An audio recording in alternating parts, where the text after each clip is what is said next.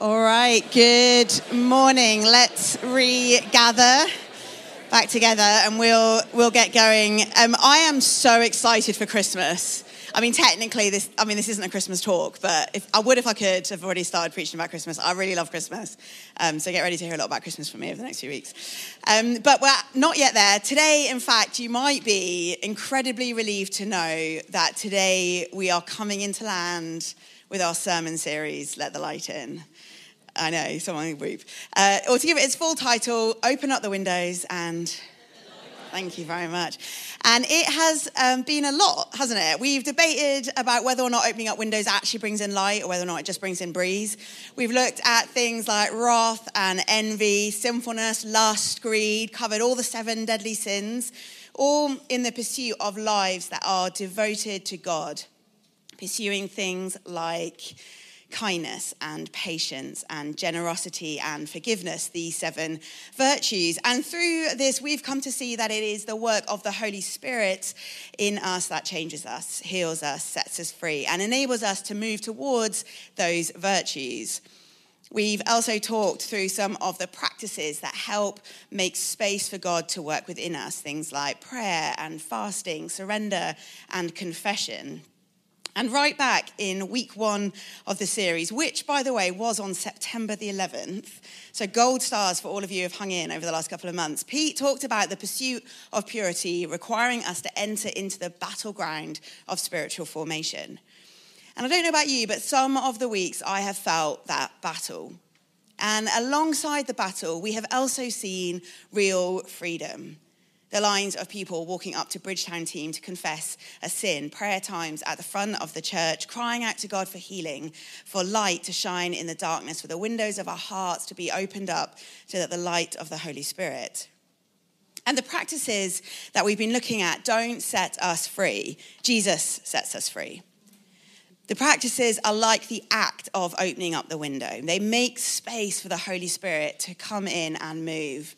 And today we are finishing up our series by looking at the sin of pride, the virtue of humility, and the practice of serving. And it's quite a fitting one to end on, because as we'll see as we look at pride, it's a little bit like one of those ones that's a sin that all the other stuff seems to flow from, because pride is about control. And it's a barrier to freedom. It is toxic and it is invasive. And the Bible doesn't speak very favorably about pride. So a few examples for you. Proverbs 16:5, the Lord detests all the pride of heart. Be sure of this, they will not go unpunished. 16:18, pride goes before destruction, a haughty spirit before a fall. Psalm 31, love the Lord, all his faithful people. The Lord preserves those who are true to him, but the proud he pays back in full. Psalm 101, whoever slanders their neighbor in secret, I will put to silence. Whoever has haughty eyes and a proud heart, I will not tolerate. Or James 4, God opposes the proud, but shows favor to the humble.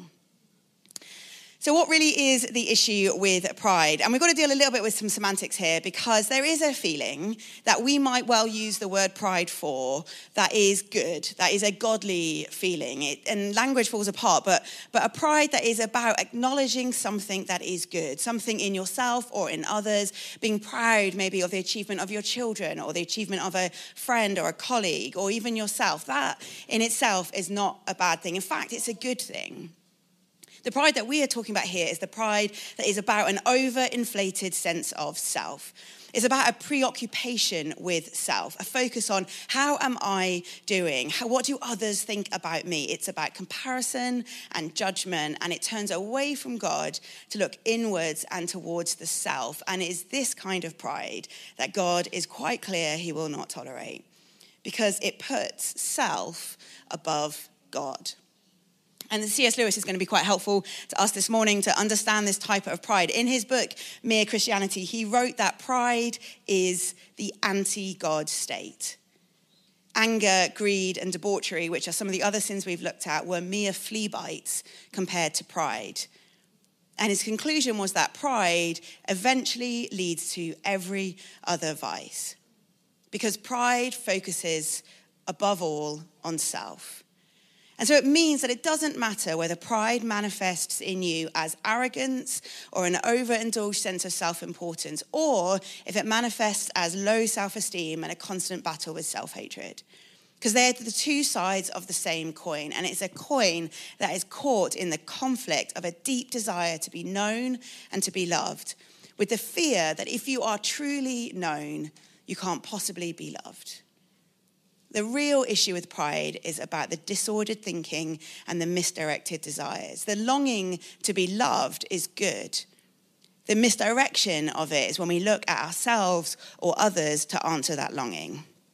Eyes that are looking in the wrong direction. Instead of to God, scriptures, the Holy Spirit to speak the truth of who we are into our hearts, to know ourselves through Jesus, we look to the world, to those around us, and to ourselves to prove once and for all, I'm okay, I'm loved.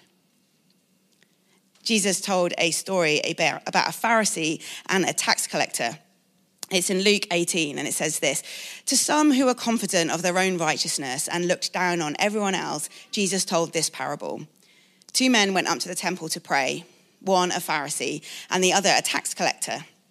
The Pharisee stood by himself and prayed, God, I thank you that I am not like other people, robbers, evildoers, adulterers, or even like this tax collector. I fast twice a week and give 1/10 of all I get. But the tax collector stood at a distance. He would not look even up to heaven, but he beat his breast and said, God, have mercy on me, a sinner. I tell you that this man, rather than the other, went home justified before God. For all those who exalt themselves will be humbled. Those who humble themselves will be exalted. I heard a story once about a Sunday school teacher who was teaching on this parable of the Pharisee and the tax collector. And at the end of the lesson, the teacher said, now children, let's pray and thank God that we are not as proud as the Pharisee. And now all of us are rolling our eyes and thinking, thank God that I'm not as stupid as that Sunday school teacher. It's really easy through the lens of biblical knowledge to look at that parable and dismiss it. Yeah, we know, don't think too highly of yourself. But this was radical stuff. The Pharisees were the best. They were the most holy, the most devoted, the most committed. They were the people who turned up to every prayer meeting, were early for every seek first. They gave the highest pleasures at Vision Sunday. They never broke the speed limit. They always kept the law. They had good jobs, nice houses, and well-behaved children. The tax collectors were the bottom of the pile. They were outcasts, sinners, scoundrels, the kind of people on the edge of society that you wouldn't really want your children to be friends with. And Jesus is saying, this Pharisee, who, by the way, is right, he does keep the law, he does fast twice a week, he does give 1/10 of all he has. But this Pharisee is seeking to justify himself, prove to himself and everyone else that he is okay because of his actions, which just doesn't work. And the tax collector has something true. Before the altar of God, we are all of us just sinners, throwing ourselves exclusively on the mercy of God. And so the thing about pride is that it is rooted in comparison. C.S. Lewis wrote, pride gets no pleasure out of having something, only out of having more of it than the next person. We say people are proud of being rich or clever or good looking, but they are not. They are proud of being richer or cleverer or better looking than others. If everyone else became equally rich or clever or good looking, there would be nothing to be proud about. In other words, it is about measuring ourselves and trying to work out in comparison to the person next to me, am I good enough? Am I worth it? Am I lovable? And as soon as we're in the presence of someone who has more than we do in a certain area, we revert back to, I am not. Madonna, famous theologian, and one of the most successful people alive ever, she said this: my drive in life comes from a fear of being mediocre. That is always pushing me. I push past one spell of it and discover myself as a special human being, but then I feel I am still mediocre and uninteresting unless I do something else. Because even though I have become somebody, I still have to prove that I am somebody. My struggle has never ended, and I guess it never will. This obsession with having to prove that we are somebody, to prove that we are loved, worthy, and shame is rooted in the belief that we are unworthy of being loved. And pride comes to build us a barrier to ensure that no one ever finds out that truth. I bombed hard on my A-levels. There was a whole bunch of reasons. Some were to do with things that were going on in my life. Some were to do with a bit too much drinking, not quite enough working. Some were my fault. Some were as a result of things that had happened to me and around me. But either way, I bombed hard. I then lived, and I still do in many years, with the shame of that experience. And in the kind of 20 plus years since that moment, I have acquired a bachelor's degree in history and politics, a master's in international law, a postgrad diploma in theology, a master's in systematics theology, and I'm currently in the process of starting a PhD. How many degrees do you think I will need to achieve before I have overcome the shame of something that happened when I was 17? And the answer is there are not enough degrees in the world to heal me of shame. There are not enough exams I could sit for me to feel like I could put that away. The only thing I can do, the only thing that has a hope of touching our shame is to learn through the power of the Holy Spirit that I am not what an exam board says about me. I'm not a grade on a piece of paper. My self-worth and my ability to be loved have zero connection as to whether or not I live up to other people's expectations. But pride and shame would keep me under lock and key and push me to say, I can't tell anyone about this terrible secret. I can't let on that I'm a failure. I have to keep polishing the facade, keep pretending that everything is okay, because if people really knew me, they couldn't possibly love me. Shame causes us to keep secrets. Pride causes us to maintain lies and facade. It is a preoccupation with self-concern, controlling how I'm being perceived by others. It's protection of what we reveal about our truest self. Because more than anything, it is a reflection of the deep cry in all of our hearts to know that we are loved. And it is looking for the right thing, but in the wrong places. It is misdirected desires. The longing in our heart to know that we are loved is God-given. It's a good thing. It's the longing in our heart for freedom, for relationship with our Creator, for intimacy and community with others. It's part of the image of God in us. But when we try to find the answers for that longing in success, in other people's opinions of us, in worldly achievements, how we look, how much money we earn, how great our partner is, how great our job is, how many degrees we have, we will never find the answer we're looking for. God opposes the proud, which are strong words. God opposes the proud because pride refuses to acknowledge our need of God. It turns our back on our Creator. A God-giving longing becomes a disordered love. So if pride is our vice and humility is our virtue, and it's really hard sometimes to kind of understand what humility really means. It's easy to think it's just some kind of like misguided notion of thinking badly of ourselves, and it really isn't that. Another Lewis quote, the essence of gospel humility is not thinking more of myself or thinking less of myself. It is thinking of myself less. In true gospel humility, our eyes are less focused on self-promotion, self-preservation, and more focused on the other. And this is why service is the practice that enables us to open up the door in the movement towards humility, because serving enables us, maybe even sometimes forces us, to take our eyes off ourselves and put someone else's needs above our own. And in the search for identity and value, humility requires us to move beyond self-rejection. Instead of looking inwards, rather to seek finding our identity in what God says about us. So humility is not the opposite of confidence. In fact, they are complementary. So in John 13, we have this famous story of Jesus washing his disciples' feet. And it's often used as an example of humility. Jesus taking the lowest position, touching the dirt and grime of his disciples' smelly feet, and so teaching them what true servant leadership is. And it is a beautiful example of humility. But here's the thing. At the start of this story, we read these words. Jesus knew that the Father had put all things under his power, and that he had come from God and was returning to God. So he got up from the meal, took off his outer clothing, and wrapped a towel around his waist. Jesus knew his identity. Jesus knew that the Father had put all things under his power. That is not inappropriate pride. It's just an awareness of who he is and who his Father is. And it was because of this that he could serve the way he did. It was because of knowing his identity, that his worth was rooted in being loved by the Father, that Jesus could take the lowest position.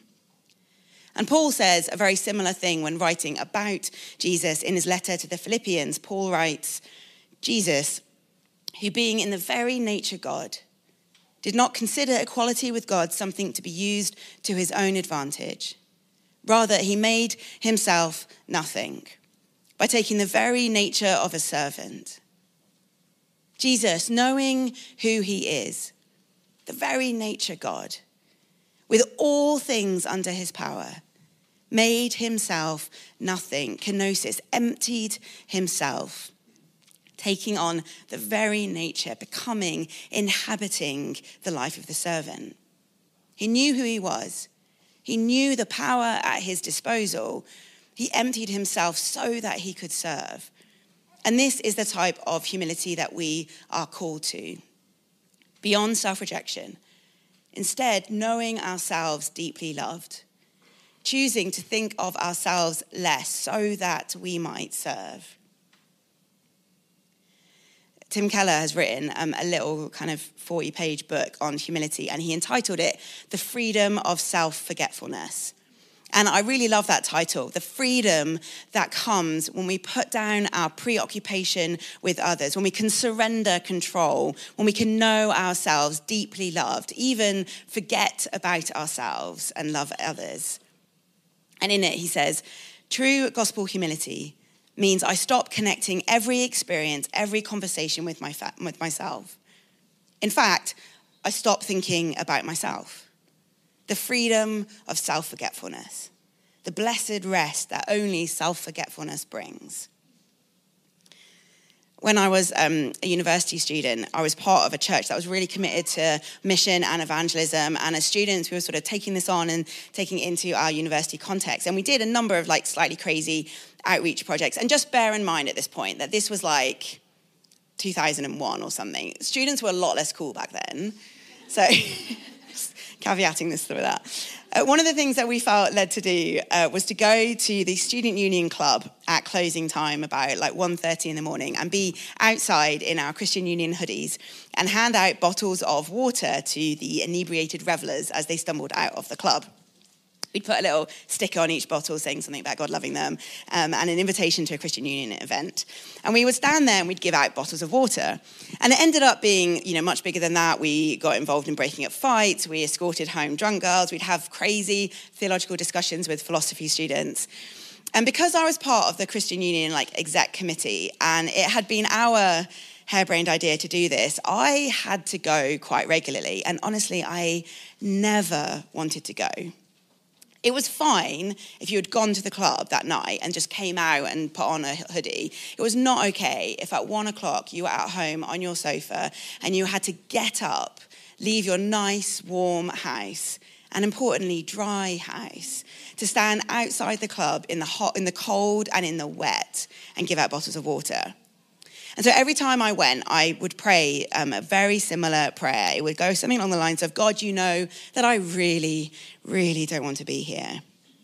But here I am. So fill me with your Holy Spirit. Show me how to love people.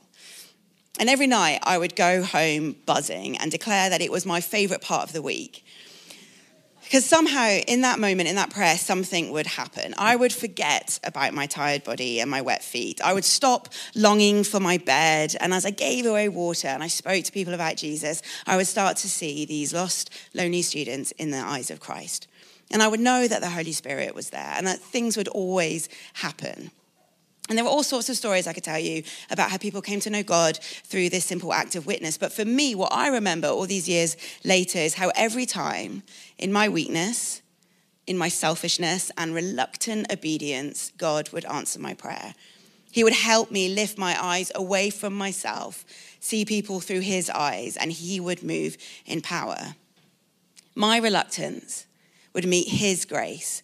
And in the act of serving, I ended up being blessed as well. And this was a lesson in overcoming some of my own reluctance, stubbornness, maybe an inclination towards comfort and safety, and instead choose to step into uncomfortable places, choose to give something of myself, and so discover the freedom of self-forgetfulness. I ended up thinking less about myself, my embarrassment at the slightly geeky activity that we were doing and the slightly geeky stickers that were on the bottles, less about what other people thought about me, less about my own comfort, and more about serving others. And I've seen that story repeat itself so many times in my own life. I have still not yet learned it. But when I give up some control, when I step out, when I let go of some of my stubbornness, some of my desire for comfort, some of my preoccupation with myself, when I serve others, I am transformed. Talk to anyone who serves at KXC on a Sunday, in one of our local mission teams during the week, you'll hear the same thing.